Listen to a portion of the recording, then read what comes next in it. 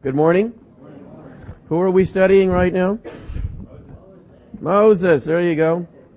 Exodus chapter 17. Continuing in our character studies in the Old Testament. Message number 5 on Moses. We're going to look at his role as a leader today, and we're going to look at the Israelites' role as followers. We're going to learn some lessons from both.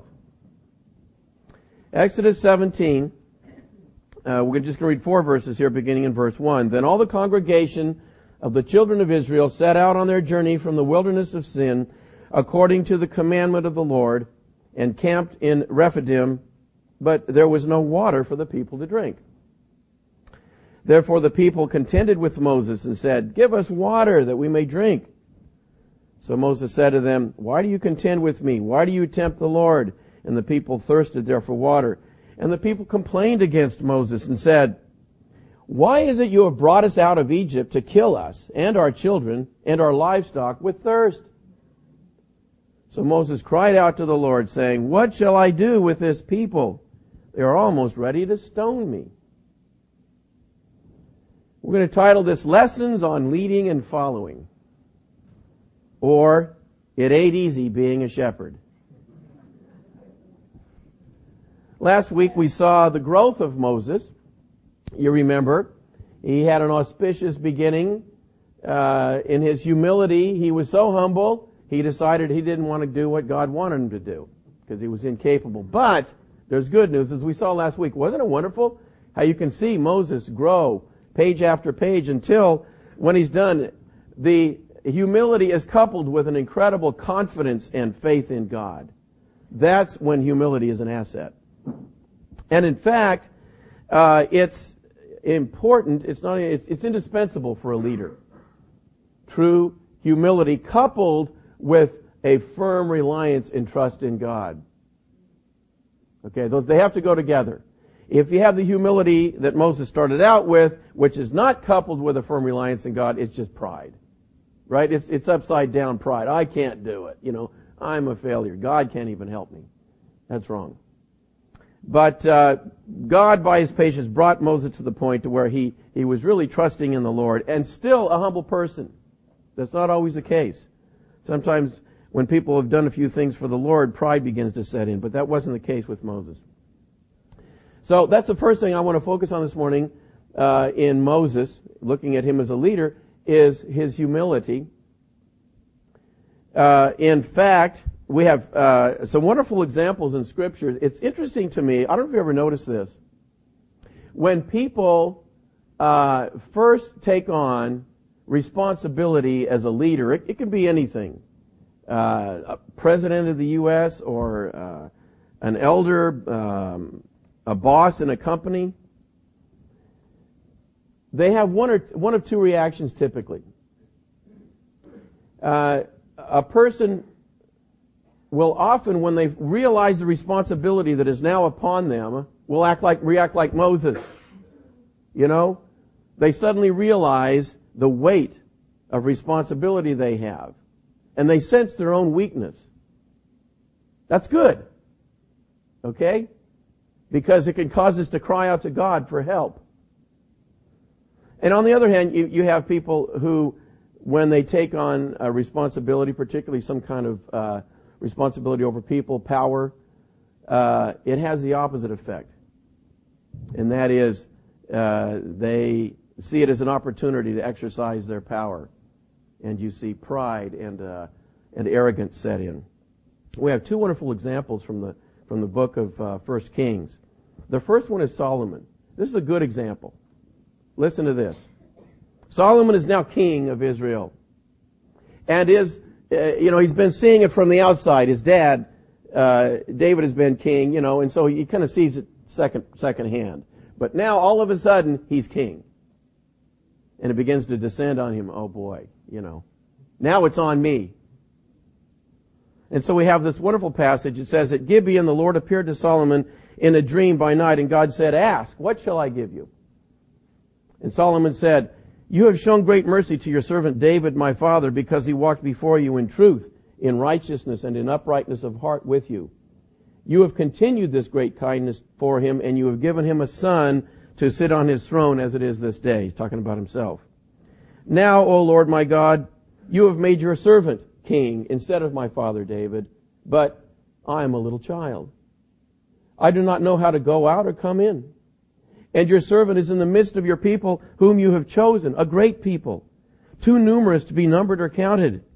Therefore, give to your servant an understanding heart to judge your people, that I may discern between good and evil. For who is able to judge this great people of yours? The speech pleased the Lord, that Solomon had asked this thing. Then God said to him, because you have asked this thing, and have not asked long life for yourself, nor have asked riches for yourself, nor have asked the life of your enemies, but have asked for yourself understanding to discern justice, behold, I have done according to your word. See, I have given you a wise and understanding heart, so that there has not been anyone like you before you, nor shall any like you arise after you. And I have also given you what you have not asked, both riches and honor, so that there shall not be anyone like you among the kings of all your days. Isn't that good? Solomon had the right attitude. It's okay to say, this job's too great for me, as long as it's coupled with a crying out to the Lord and say, Lord, help me. That's what the Lord wants. On the other hand, in the same book, 1 Kings, it's interesting how God records these two events of another man coming into power. And as the day is approaching and he realizes the responsibility that's come on him, it's the other reaction I talked about. This is Rehoboam. Here's what he does. Then King Rehoboam consulted the elders who stood before his father Solomon while he still lived, and he said, how do you advise me to answer these people? He's talking about the Israelites. The Israelites had come to him and they said, please lighten the yoke of your father Solomon. Solomon started out meek, but as time went on, he kind of took advantage of his power. And so the people have come and appealed to Rehoboam, lighten up. So the elders, older guys, okay, when Rehoboam went to them, they said, if you will be a servant to these people today and serve them and answer them and speak good words to them, then they will be your servants forever. But he rejected the advice which the elders had given him and consulted the young men who had grown up with him, who stood before him. And he said to them, what advice do you give? How should we answer this people who have spoken to me, saying, lighten the yoke which your father put on us? Well, you'll find out what they said. Then the king answered the people roughly and rejected the advice which the elders had given him. And he spoke to them according to the advice of the young men, saying, my father made your yoke heavy, but I will add to your yoke. My father chastised you with whips, but I will chastise you with scourges.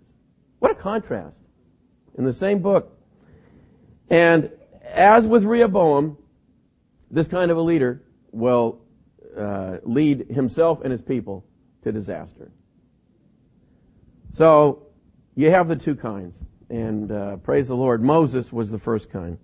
In fact, much later in his ministry, we're going to see it in a little bit in Numbers, there's this wonderful statement. Now the man Moses was very humble, more than all men who are on the face of the earth. This is a guy that's leading a nation.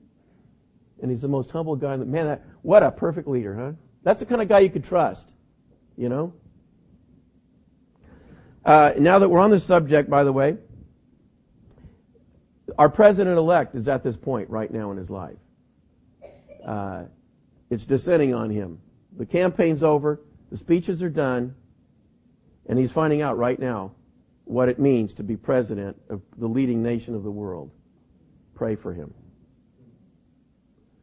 If ever there's a time he needs your prayers, it's right now. Pray for him that he would be like Moses in the positive sense, realizing he's not up to the task and that he might cry out to the Lord for help. This is the time. Okay, now we're going to get into Moses' relationship with the people. And as most of you know, it's a roller coaster ride. Up one day and down the next. We're not going to read all the passages. There's just too many of them. But I'll summarize the first few and you'll get the idea. You remember, You're still in Exodus 17, right? Stay there. We're going to get there in a minute. Back in chapter 4, where the honeymoon had begun, and Moses is safe. He's got his brother Aaron doing all the talking for him, and he does the miracle before the people, and the people just love it, and they're praising the Lord, and they love Moses, and Moses is happy, and everything's wonderful. Less than a chapter later, as you remember, now they're making bricks without straw, and they are, the honeymoon is over. They've lost their interest in Moses. In fact, they seriously criticize him, and poor Moses is all depressed. Then, after the miracles, they leave Egypt. They plunder Egypt. It's incredible, isn't it? The greatest armies in the world couldn't do it. God did it in a great way, and the people went out just asking their neighbors for silver and gold. And you remember, God tells us that the neighbors said, "Here, take it, just go," God did that. They plundered Egypt, and they're all excited. Praise the Lord, Our slavery is over. We're rich beyond measure, and we're heading for the promised land. We're up again. Well, a few days later, Pharaoh's army closes in. And they start this refrain that you're going to hear over and over again, better to die. You brought us out here to kill us. And they're down again. And we saw last week, Moses, praise the Lord, now, even though he was still humble, had a great confidence in the Lord. And he said, "Stand still and see the salvation of the Lord." And he intervened. And after it was all over, the people are praising the Lord and singing and dancing. They've never felt so good. A little while later, they're out in the wilderness. They're down again. Here's the line. "Oh, that we had died in Egypt. You brought us out here to kill us." And so God provided manna for them. Moses is learning the lesson that he can't look to the people for his encouragement and support. You remember, one of the stipulations that he gave to the Lord, we went over those, was the people have got to support me in this, He needs to understand it ain't going to be that way. He's going to have to look to the Lord. So finally we come here to chapter 17, and you saw the words. Here it is again. "Why is it you have brought us up out of Egypt to kill us and our children and our livestock with thirst?" And poor Moses goes in and he just cries out to the Lord. He says, "They're ready to stone me. What do I do? What can I do with these people?"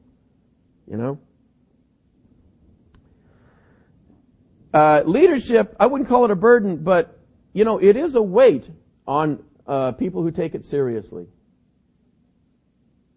And we as followers can either lighten that burden by encouraging them and trusting them, or we can actually add to it by criticizing and in rebellion and gossip. Listen to the words of Paul. It's interesting to me that in 2 Corinthians, where Paul lists, it's really a shopping list of sufferings that he has gone through for Christ. The one he puts at the end, kind of in a category by itself, you'll see. Here he gives the list. "In labors more abundant, in stripes above measure, in prisons more frequently, in deaths often. From the Jews 5 times I received 40 stripes minus 1. 3 times I was beaten with rods. Once I was stoned. 3 times I was shipwrecked. A night and a day I have been in the deep.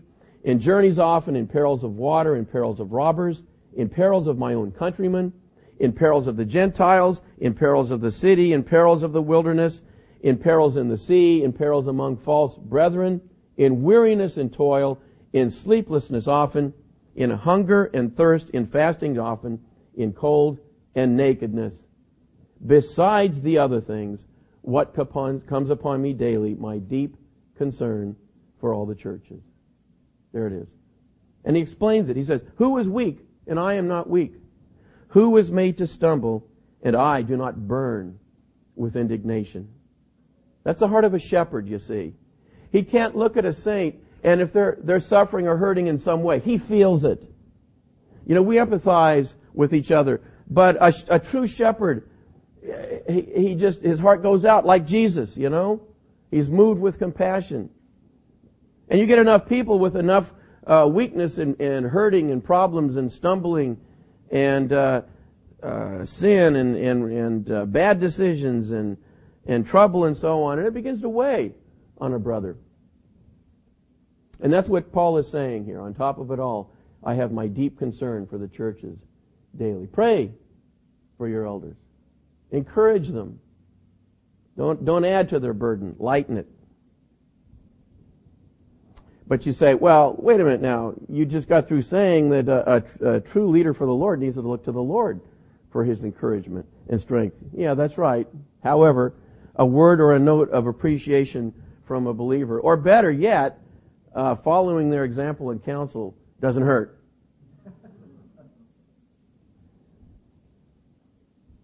Okay, let's turn to chapter 32 now of Exodus. Just going to see one more passage here in Exodus, then we're going to spend the rest of our time in Numbers. Exodus 32. Most of you know the passage well. This is the golden calf. Moses is up on the mountain with the Lord.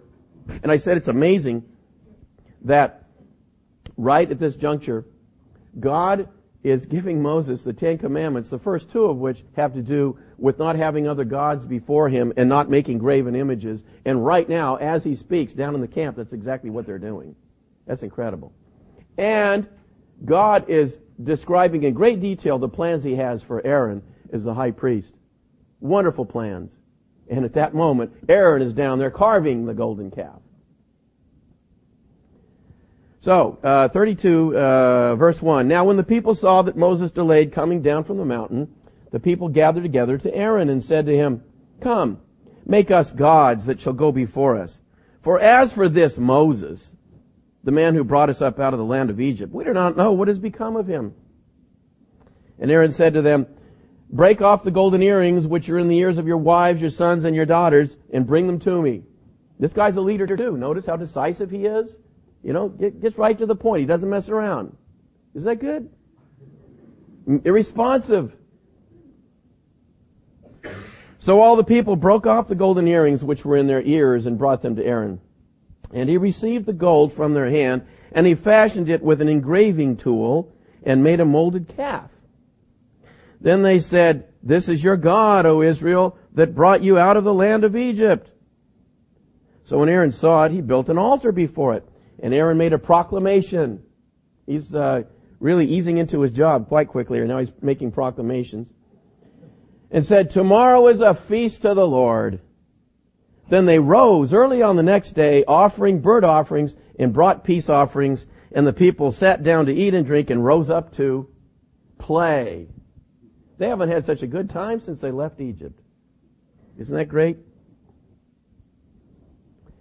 What a contrast. As almost humorous as this passage is, it's really a tragedy. And you know, it's an illustration of something that's been true right from this time right through today. It's amazing how people will follow a false religious leader who will abuse them, mislead them, lead them to death, and they'll follow that guy to death. And we know examples in our own country. It's incredible. And yet, you can have the godliest man who pours his heart out for people, and he's bad-mouthed and criticized and ignored, you know, and overlooked. Shouldn't be that way. But don't worry. Look, as it says about Jesus, who when he was reviled not again, but committed himself to him who judges righteously. In the end, it's all going to be sorted out. Okay?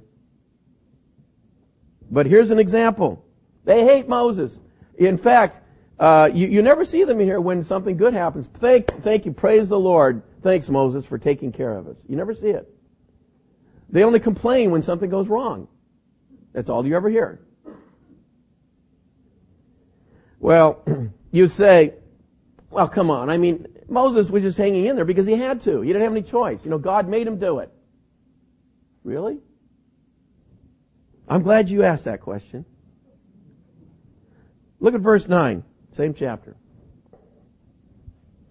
And the Lord said to Moses, I have seen this people, and indeed it is a stiff-necked people. Now therefore, let me alone, that my wrath may burn hot against them, and I may consume them, and I will make of you a great nation.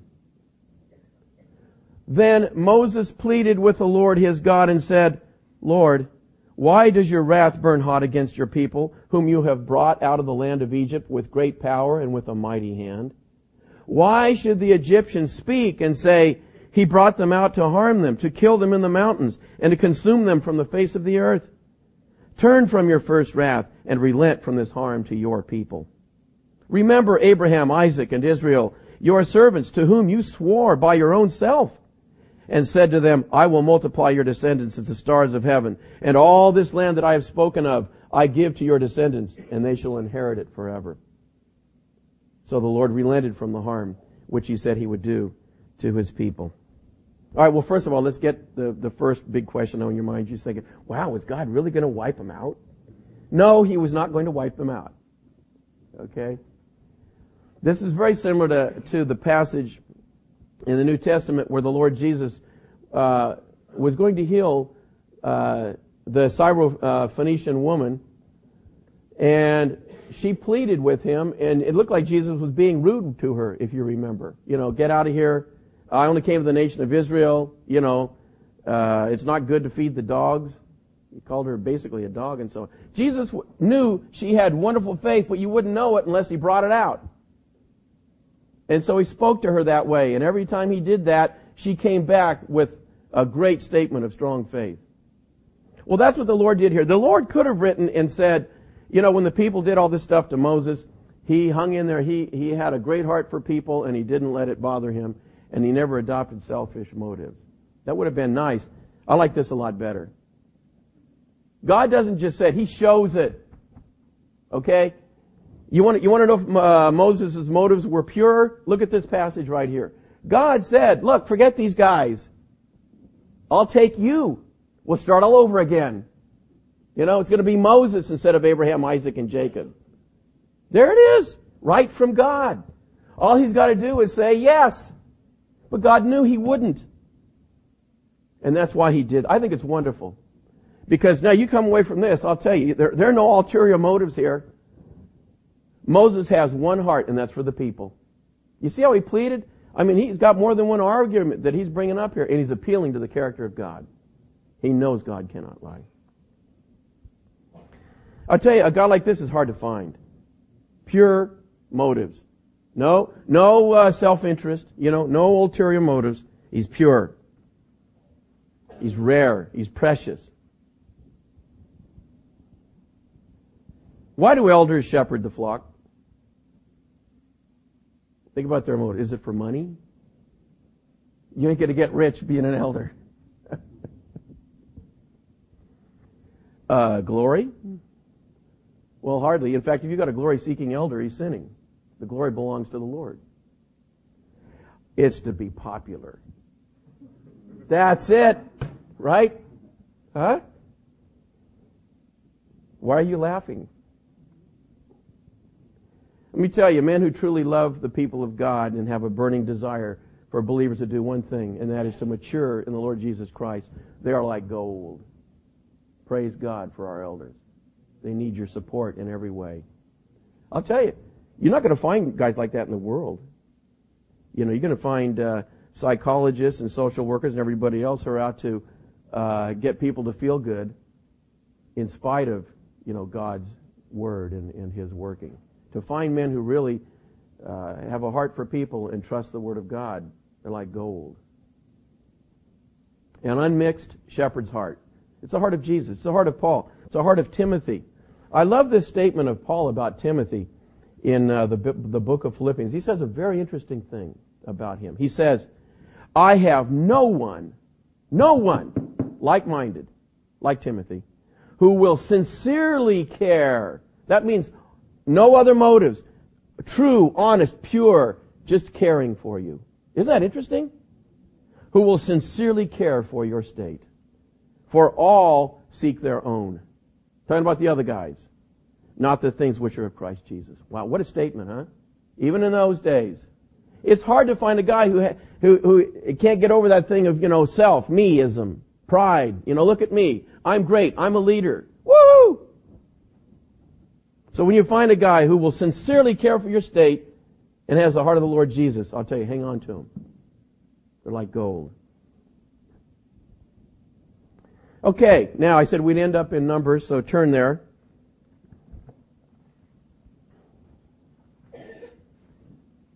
Numbers 11. Guess what the Israelites are going to be doing here?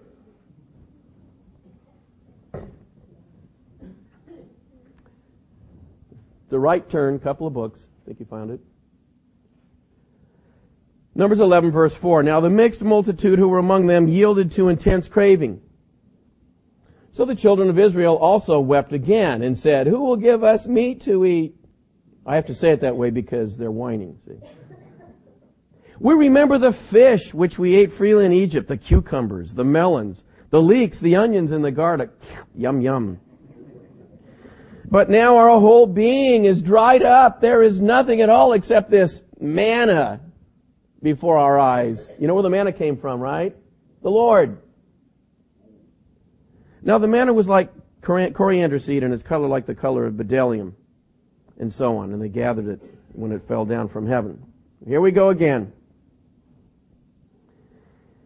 It's interesting that church leaders go out of their way to provide alternate food besides the Word of God. You know, what I'm doing right now, preaching the Word, you know, that's not unpalatable for most people. I didn't say Christians, I said most people. You know that? It's not popular. I'm called a talking head. Okay? By the mega churches. And you don't do that. It's interesting to me, today in a church, I use that with quotes, it's entertainment, not the apostles' teaching that's wanted and that's delivered. What's interesting is that people who are truly born again starve at the world's dinner table. You can tell, you know. They love the preaching of the Word. However, if you don't have the Spirit of God, I'll tell you, this is just so much dry theology. And you go like these guys, yuck, ugh, you know.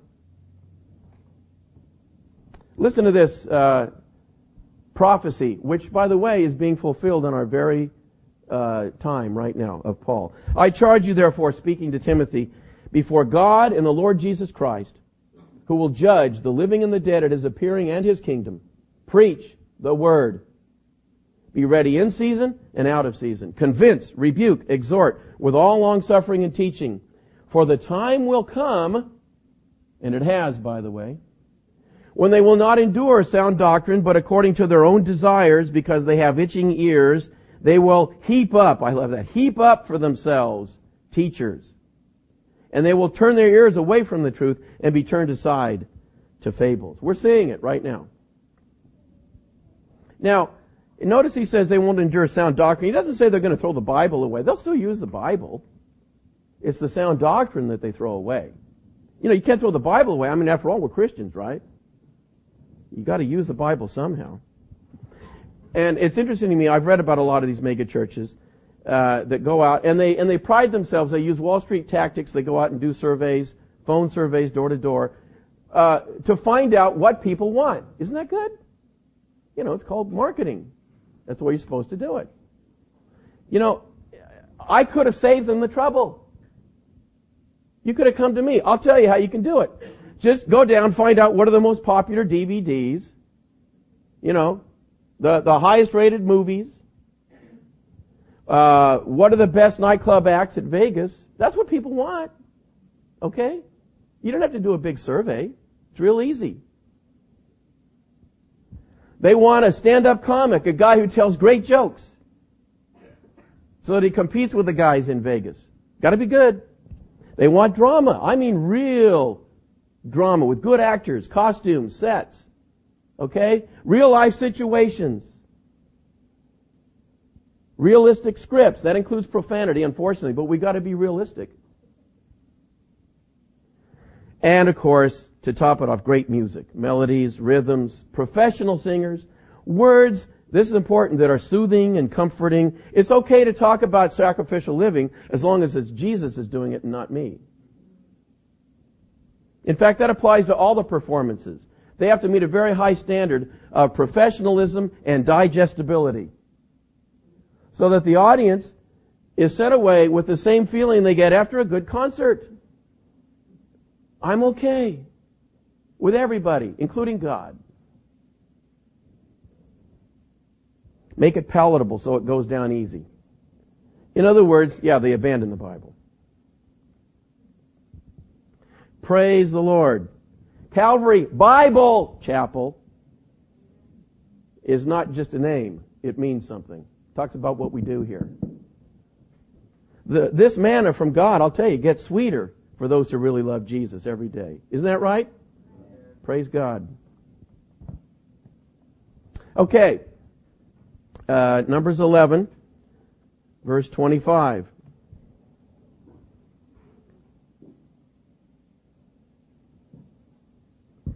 Then the Lord came down in the cloud and spoke to Moses. Moses has gone before the Lord, and I don't blame the guy. The burden is really getting great on him. And so he says, look, I need help. And so God says, all right, set out 70 men that are faithful men, and will put the Spirit that's on you on them, and they'll be able to help you. So that's what's going on here. And he spoke to him and took of the Spirit that was upon him and placed the same upon the 70 elders. And it happened when the Spirit rested upon them that they prophesied, although they never did so again. But 2 men had remained in the camp. The name of one was Eldad, and the name of the other was Medad. And the Spirit rested upon them. Now, they were among those listed, but had not gone out to the tabernacle. Yet they prophesied in the camp. They missed the roll call. Okay? There was this list of names. These guys were supposed to go out with everybody else. Somehow they missed it. And so they're still back in the camp. But when God poured down His Spirit on the 70, there are 68 over there with Moses, and there's 2 in the camp. And so they're over there prophesying in the middle of the camp. And a young man ran and told Moses, said, Eldad and Medad are prophesying in the camp. So Joshua the son of Nun, Moses' assistant, one of his choice men, answered and said, Moses, my Lord, forbid them. Then Moses said to him, are you zealous for my sake? Oh, that all the Lord's people were prophets, and that the Lord would put His Spirit upon them. And Moses returned to the camp, both he and the elders of Israel. 2 things we learn about Moses here.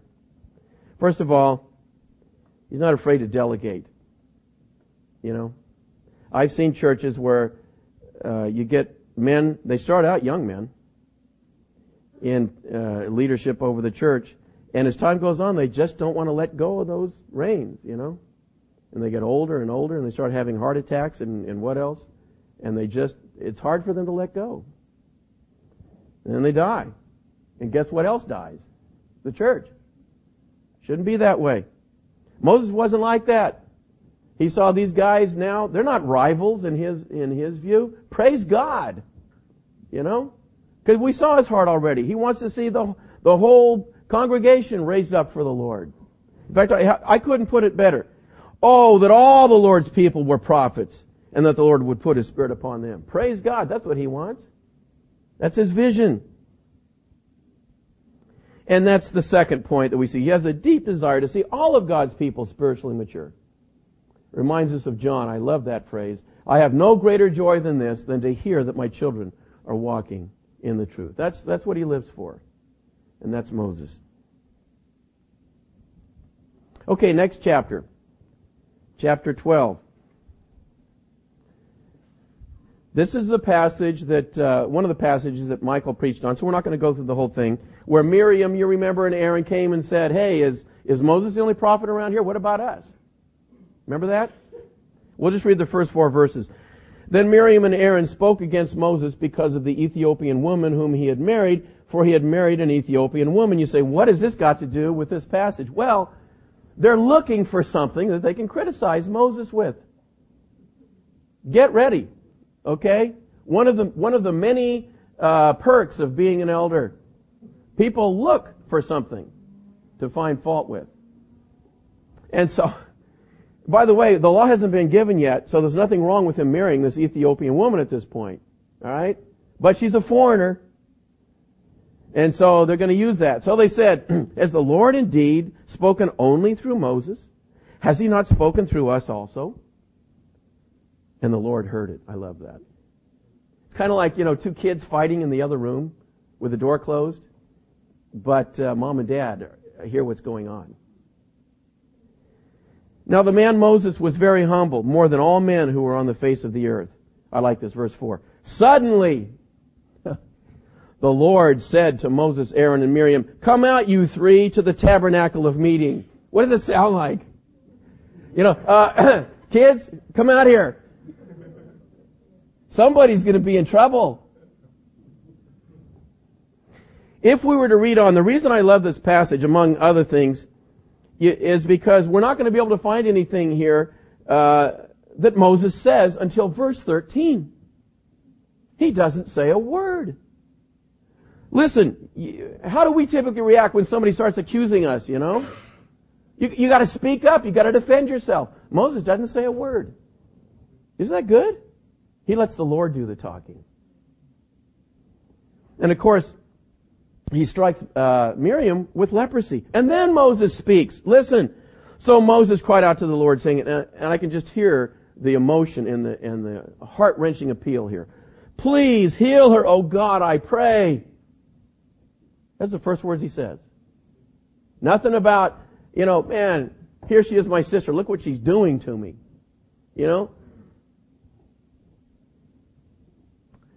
He intercedes for them. Okay, Numbers 14 now. We're not skipping a lot there. There's actually a lot of genealogy there. The only interesting thing that's happened is that Moses has sent the spies into the land to check it out beforehand. By the way, we find out from other passages that was apparently the people's idea originally, not the Lord. There's no need to go in and check it out. God said you're going to take it. But they come, the story, they come back, there's giants in the land, there's no way. 10 out of 12 say that. 2 out of 12, bless their hearts. Caleb and Joshua say, hey, no problem, the Lord is with us. Right? So, get ready now. Hold on to your seats because we're going to follow the Israelites here in their reaction. Chapter 14. So, all the congregation lifted up their voices and cried, and the people wept that night. And all the children of Israel complained against Moses and Aaron, and the whole congregation said to them, "If only we had died in the land of Egypt." They probably have a melody for this by now. They've said it so many times. All the ways they can die, hunger, thirst. Now we've got going into the promised land and getting beat up. "Or if only we had died in the wilderness. Why has the Lord brought us to this land to fall by the sword, that our wives and children should become victims? Would it not be better for us to return to Egypt?" So they said to one another, "Let us select a leader and return to Egypt." Wow. How do you think that makes Moses feel? Wow. Then Moses and Aaron fell on their faces before all the assembly of the congregation of the children of Israel. But Joshua the son of Nun and Caleb the son of Jephunneh, who were among those who had spied out the land, tore their clothes. And they spoke to all the congregation of the children of Israel, saying, "The land we passed through to spy out is an exceedingly good land. If the Lord delights in us, then He will bring us into this land and give it to us, a land which flows with milk and honey. Only do not rebel against the Lord, nor fear the people of the land, for they are our bread. Their protection has departed from them, and the Lord is with us. Do not fear them." And all the congregation said to stone them with stones. Okay. Wow. It's interesting that at this juncture, you'd think Moses would throw in the towel. Would you? I'd really think seriously about it. Look what God does. Verse 11. Then the Lord said to Moses, "How long will these people reject me?" Notice, by the way, very significant. When they're rejecting God's man, who are they rejecting? That's exactly correct. "And how long will they not believe me with all the signs which I have performed among them? I will strike them with the pestilence and disinherit them. And I will make of you a nation greater and mightier than they." I'll tell you, that's got to sound awfully good right now. What does Moses do? And Moses said to the Lord, he doesn't hesitate, then the Egyptians will hear it, for by your might you brought these people up from among them, and they will tell it to the inhabitants of this land. They have heard that you, Lord, are among these people, that you, Lord, are seen face to face, and your cloud stands above them, and you go before them in a pillar of cloud by day and in a pillar of fire by night. Now, if you kill these people as one man, then the nations which have heard of your fame will speak, saying, because the Lord was not able to bring this people to the land which he swore to give them, therefore he killed them in the wilderness. And now I pray, let the power of my Lord be great, just as you have spoken, saying, the Lord is long-suffering and abundant in mercy, forgiving iniquity and transgression, but he by no means clears the guilty, visiting the iniquity of the fathers on the children to the third and fourth generation. Pardon the iniquity of this people, I pray, according to the greatness of your mercy, just as you have forgiven this people from Egypt, even until now. Now there's the heart of a shepherd. It's interesting to me that the first attribute he refers to in that list in 17 and 18 is the power of God. Because it's going to take a lot of power to do this much forgiving. You know? Well, I think that comments for itself. We've been having examples to avoid and examples to follow. Here we have an example to follow and an example to avoid. Okay, chapter 14, verse 39. God pronounces judgment, as you know, on the people. Everyone above the age of 20 is going to perish in the wilderness while they wander around for 40 years with Moses. Remember that? They hear that, and so they get it in their minds. Now's the time to obey. Verse 39. Then Moses told these words to all the children, that is, that all the people over 20 are going to perish in the wilderness.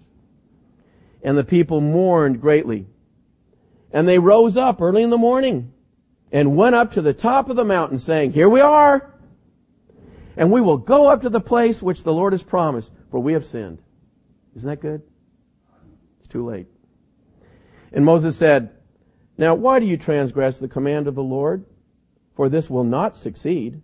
Do not go up, lest you be defeated by your enemies, for the Lord is not among you. For the Amalekites and the Canaanites are there before you, and you shall fall by the sword, because you have turned away from the Lord. The Lord will not be with you. But they presumed to go up to the mountaintop. Nevertheless, neither the ark of the covenant of the Lord nor Moses departed from the camp.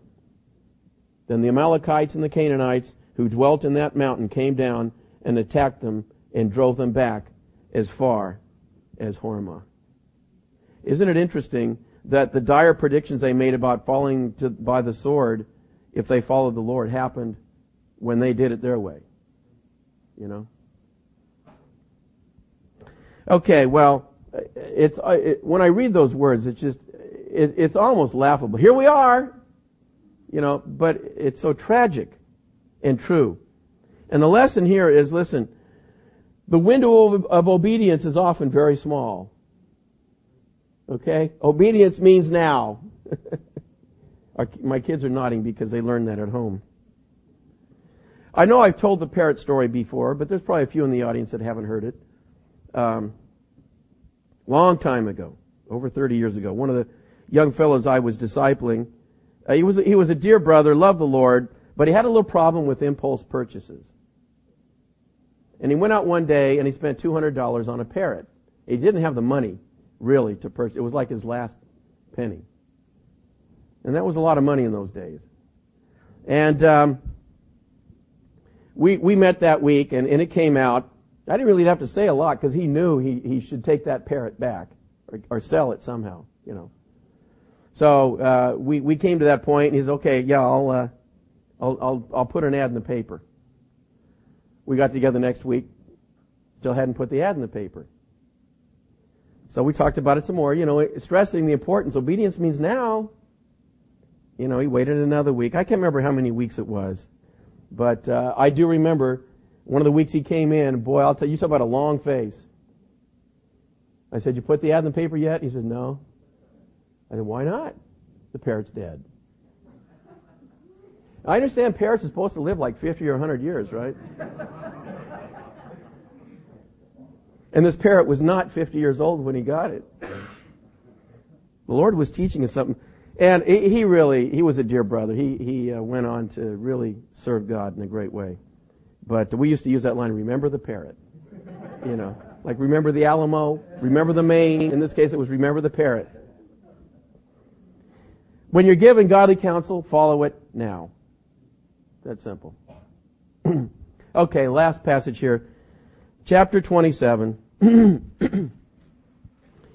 going to skip the passage. We might look at it like last week. I'm not sure. Last week is 2 messages from now. But the passage I'm referring to, of course, is when Moses sins in striking the rock, when God told him only to speak to it.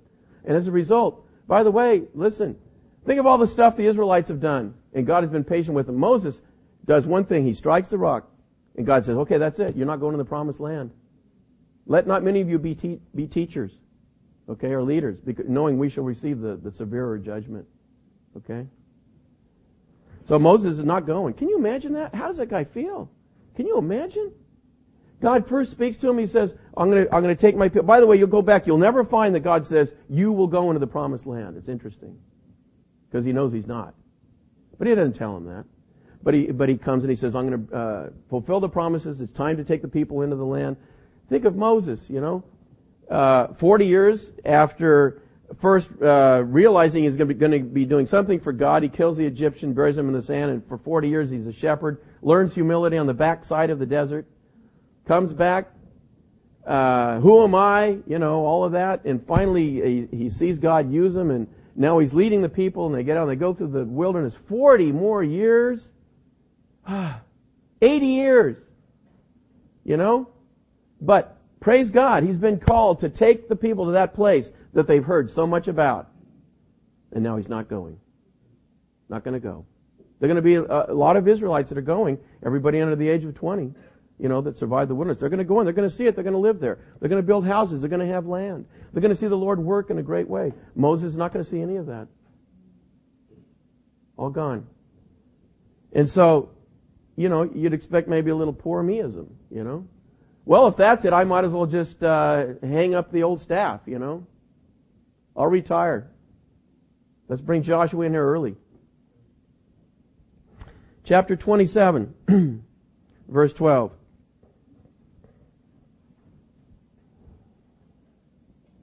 Now the Lord said to Moses, go up into this Mount Abiram and see the land which I have given to the children of Israel. You can look at it, but you're not going to go there.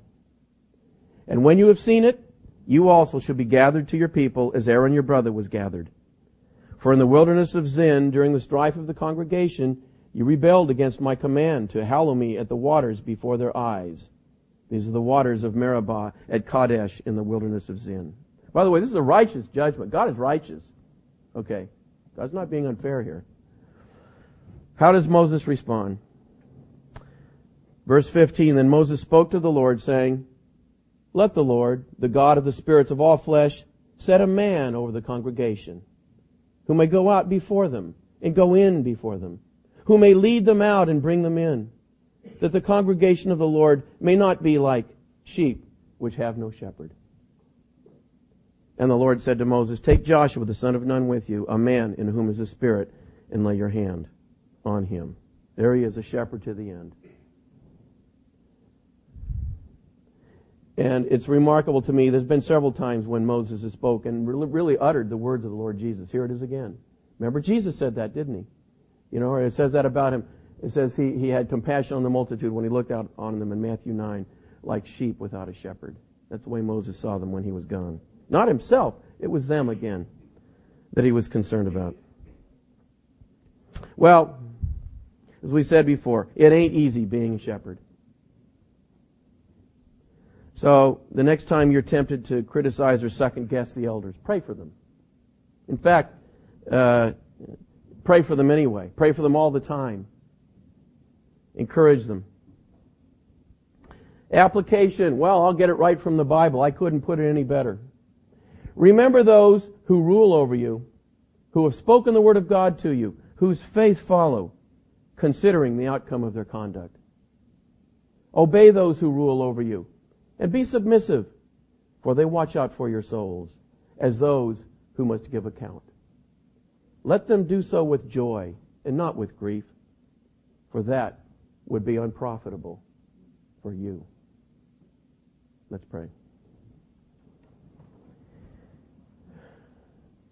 Father, we thank you for these precious words. Thank you for the example of Moses. We thank you so much, Lord, for those who watch out for our souls.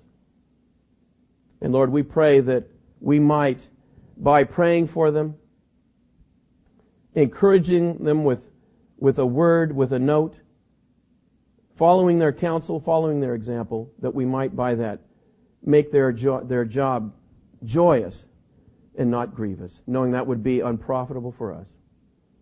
For we ask it in Jesus' name. Amen.